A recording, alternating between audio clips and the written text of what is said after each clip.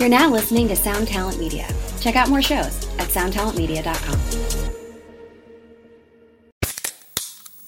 Hey, what's up, everyone? I'm Matt Migaki, the vocalist of Cryptopsy and the host of the Vox and Hops Metal Podcast, where I sit down with fellow metal musicians. We talk all about their lives and music while sharing killer craft beers. If you've ever wanted to sneak backstage and share a beer with one of your favorite musicians, well, Vox and Hops is the podcast for you. This week on the podcast, I had an amazing conversation with Morgan Lander and S.J. Jones about Kitty Pig. There is this episode and over 450 other ones to help you enjoy life, metal, and craft beer. So what are you waiting for? It's time to become a Vox and Hops head. Cheers! The Daily Music Business Podcast. What's up, guys? My name is Monica Strutt, and I'm so excited to be here on the Daily Music Business Podcast.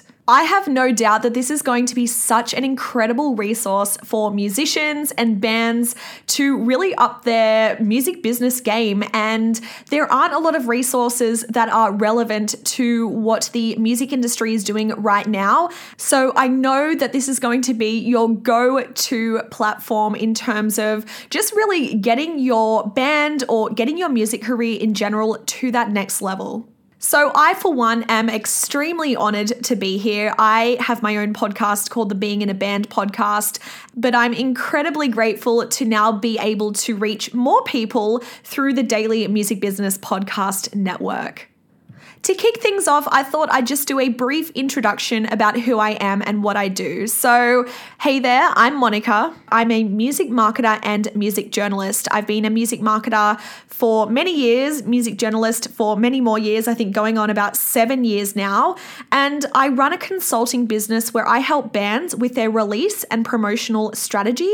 I also do online courses and I have a membership which I just launched as well. But first and foremost, I'm a musician. I've been a musician my entire life. I've been playing in bands since I was 13 years old. And more recently, I started a brand new band around a little over 18 months ago. So I'm here in the trenches with you guys, building my band up. And we've been already able to kick some great goals for a band that hasn't been around very long, specifically on Spotify. And my expertise is really around promoting on social media and also PR coming from that media background. So I've been able to apply sort of what I've learned over the years working within the music industry to my new band, but I'm also discovering new things every single day. And trust me when I say I know what it's like to be at the very early stages of your career, to be playing those local venues, to be trying to get people through the door, to try and build your social media and get the attention of people in the music industry and bigger opportunities. Before I was in the band that I'm in now, which are called The Last Martyr, I was in a different band for about 6 years, and we did achieve many of those milestones that I know you guys are probably looking to achieve as well. And starting over was one of the hardest things I've ever done, but the lessons that I took away from that band were absolutely invaluable. So these are some of the lessons that I'm going to be passing on to you as part of this podcast, whilst of course also incorporating the knowledge that I've gained as a marketer and as a music journalist. So I just wanted to share that with you because I do tend to approach things with that mentality of being the musician. I'm certainly a believer that the music is the most important thing, and I understand that musicians are really time poor. Most of us have day jobs. So all of the things that I like to teach are very, very practical in terms of what musicians can actually do, usually on a budget and usually with little time. So I hope that you dig it. Let's get into today's topic, which is how to set your social media up for success. I think that this is such a great topic to talk about right now. A lot of us are in lockdown. A lot of us aren't able to tour, aren't able to film videos, but there is still so much that we can do right now in terms of preparing when things go back to normal. So this is part one of how to audit your socials to set them up for success and attract bigger opportunities.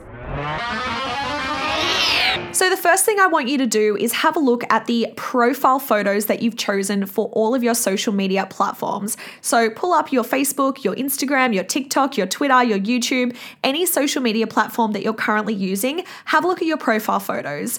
Are your profile photos the same across all your platforms? This is the easiest way to create a consistent brand across all your channels, is to simply have the same profile photo across all your channels. Now, when choosing your profile photo, photo, I like to have either your promo photos, so your band's like promo press shots, if you've got any, or if you don't have that, then you can use a band logo. The reason why I say to use your promo photo first is because, psychologically speaking, humans are always more drawn to other humans, especially faces. So it is more engaging to have your profile photos as your band promo shots where possible. Now, if your promo photos are arranged in such a way that you can't crop it to a square without a couple of members being cut out, then maybe having a logo is going to be the next best option. So review that now. Do you have your promo photo or a logo as your profile picture across all your social media platforms? What you don't want to have is you don't want to have things like a tour poster, or you don't want to have like album art. And the reason being is your profile photo is so small and most often people are browsing on mobile. So having anything like a tour poster that has a lot of small writing isn't going to look very good. It's not really going to be legible anyway, and it's just going to drag the professionalism and the first impression of your pages down. The next thing I want you to check is your banners. So this is your banners on YouTube, on Twitter, your cover photo on Facebook, and I want you to think of all these banners, cover photos as mini billboards. You always want to be using this space, which is a really, really big space, especially on Facebook. You want to use this space to really promote what you have going on. So whether that's a tour, whether that's a show coming up, whether that's a new release, a new single, a new EP or album, you really want to utilize this space to capture the attention of your audience and get them to take an action. Not only is that space really big and very eye-catching when people are jumping onto, your band's Facebook page or your band's Twitter, but directly underneath, you are able to then link people to the action that you want them to take. So directly under the cover photo on Facebook, you've got the CTA button, the call to action button that usually says learn more, shop now, watch video, whatever you have it set to. And you can give people the action you want them to take within the banner using a nice graphic, and then they can go ahead and take the action by clicking the button that's directly under it. On Twitter, you also have the URL field that you can direct people to. On YouTube, there is no URL field, but you can still direct people to watch a particular video. That might be a really good call to action to have on YouTube. But ideally, you want all these, banners, the call to actions, as is a marketing term, the action that you want people to take, you want that to be the same across all platforms. And I'm going to talk more in detail about this in part 2 of this episode. So a really cool app that I like to use to create professional looking banners is Canva. I've been using the free version of Canva for many, many years. The free version is amazing, and it is such a great resource in terms of making professional looking graphics, and that includes banners. All the dimensions are there for you. They've even got templates, and you can kind of drop in your band's promo photo or like a still from the video and chuck some text over it, and you can even put in the Spotify logo or YouTube logo, and you're so easily able to create that professional looking banner. So the next thing I want you guys to look at is your bio. Now, typically your full bio will be on Facebook or on your website if you have a website. So check that now. Does your band have a bio, and is it up to date? So many times I go to work with bands and I click onto their Facebook page and they've got just a one-liner as their bio. This will not tell prospective fans anything about you. And I know that it should be all about the music, and you kind of want people to just listen to the music to figure out, I guess, what your influences are and what you sound like. But believe me when I say that you only have a couple of seconds to make your first impression. So you really need to be giving people a taste of what you sound like, letting them know what you're all about before they've even heard you. Your bio is a great way to win people over. It's a great way to flex on any achievements that you've had, and it is just such an important asset, especially when people are scouting for bands to be put on, support tours, that sort of thing. It is really, really important that you have your bio. Your bio is essentially your resume. It's not like, okay, Jimmy started a band when he was 7 years old, and then Tommy joined when they were 8, and then they graduated to high school, and then, Jimmy left the band, and then, they decided to to change genre. No, like you don't have the luxury of going that deep into your band's history unless you're famous. Your bio is absolutely your resume. You need to tell people straight away who you are, where you're from, what you sound like, but you also want to kind of flex on those previous achievements, as I said, and you also want to let people know what you have coming up. I guess when industry people are looking at bands' Facebook pages or reading their bios, they want to see that that band is active. Do you have plans? Do you have a release coming out? If you don't have a release coming out or you aren't sure, then you can just be super vague with that. But if your bio is talking about an upcoming release and that release came out in 2017, then people are just going to think that maybe your band isn't really that active, or maybe you're not taking it seriously because you haven't really achieved anything in a couple of years. And of course, from a fan's perspective, if they're clicking onto your About section on Facebook, it means they just want to learn more about you. So it's a really great way to kind of get across your values, and if you have any concepts as an artist that people can grab onto to relate to once again make that decision of whether they want to follow you or not a whole lot more easier. Also to help them feel a bit closer to your music and get to know who you guys are as people as well. That's very important. The next thing I want you to check on Facebook specifically is, are all your band members, their first and last names, and the instruments that they play listed? I can't tell you how often Facebook bios have saved me as a music journalist when I'm going to review bands either in a live setting or even when I'm doing interviews. It is so handy just to have that information right there in your band's About section on Facebook. In terms of having it on your Twitter bio or your TikTok or your Instagram bio, you are limited in the characters that you can include, so it's really not as important to have the band members and especially what they play listed. I mean, some bands like to use that space to include like the handles of the individual band members if people are interested in following you individually. But if you don't have the space for that, the most important place to include the information on band members and what they play is your Facebook bio.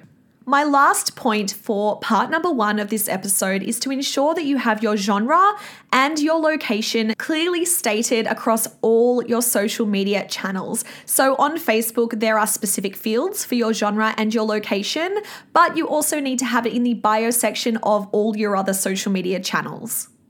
And the reason for that is you just want to make things as easy as possible for people to make that decision of whether they want to follow you or not, because if it takes too long for them to get to that decision, they're probably just going to keep on scrolling, and that goes for potential fans and people working within the music industry.